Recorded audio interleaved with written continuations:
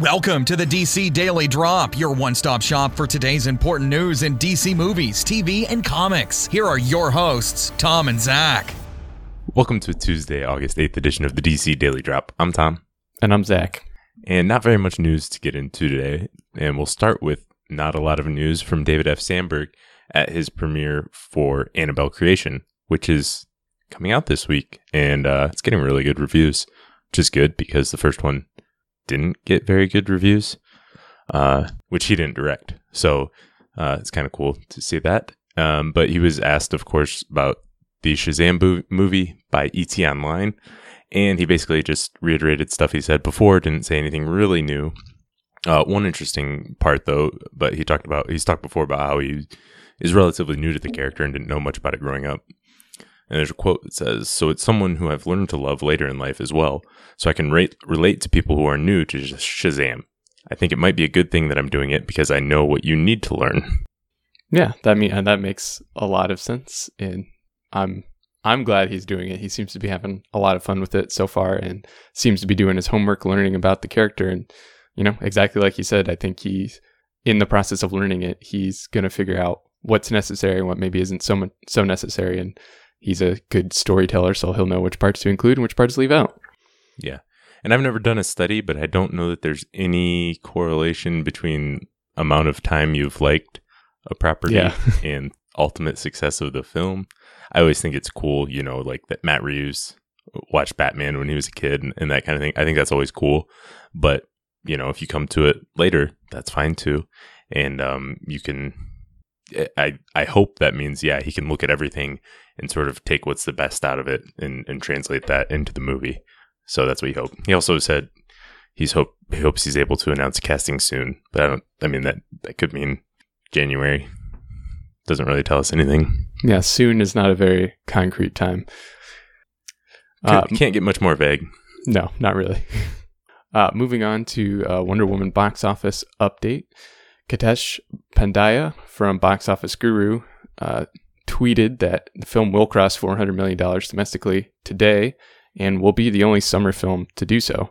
So that's a good thing. More money is better than less money, in case you were wondering. Zach knows math. Yes. It's currently the number 2 superhero origin film domestically of all time. The only film beating it right now is the 2002 Spider-Man, which has $403.7 million. So that's definitely within reach. Absolutely. Yeah. It's also currently number 8, the number 8 superhero film ever domestically. And so with another 10 million, it could break into the top 5.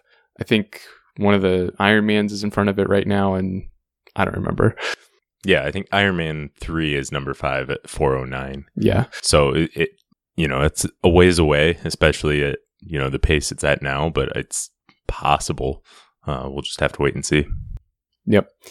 And it's also keeps getting closer and closer to that $800 million worldwide mark, which would be a really good number to hit.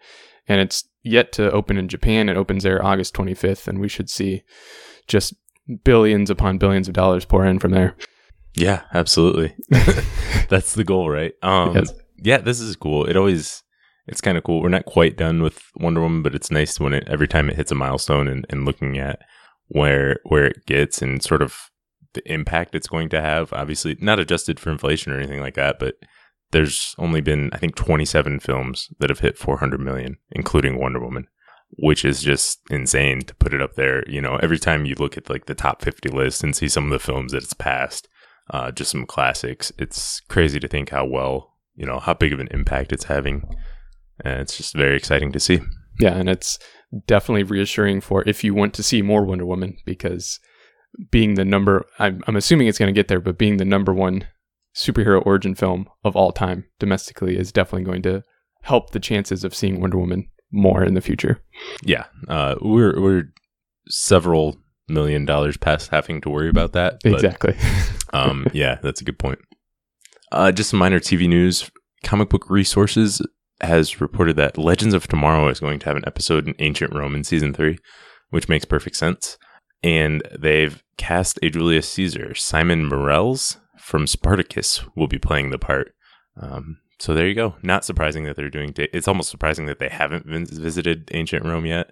I can't even keep track of all the places they've gone to, but hopefully we see some cool stuff out of that episode.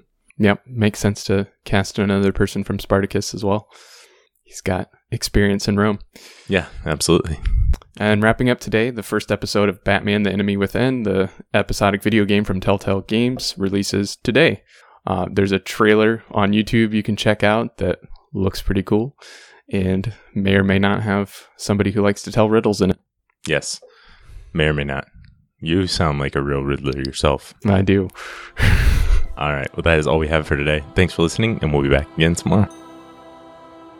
Thanks for listening, and make sure to check out DC Daily Drop on Twitter, Facebook, and DCDailyDrop.com. Drop by tomorrow for more DC news.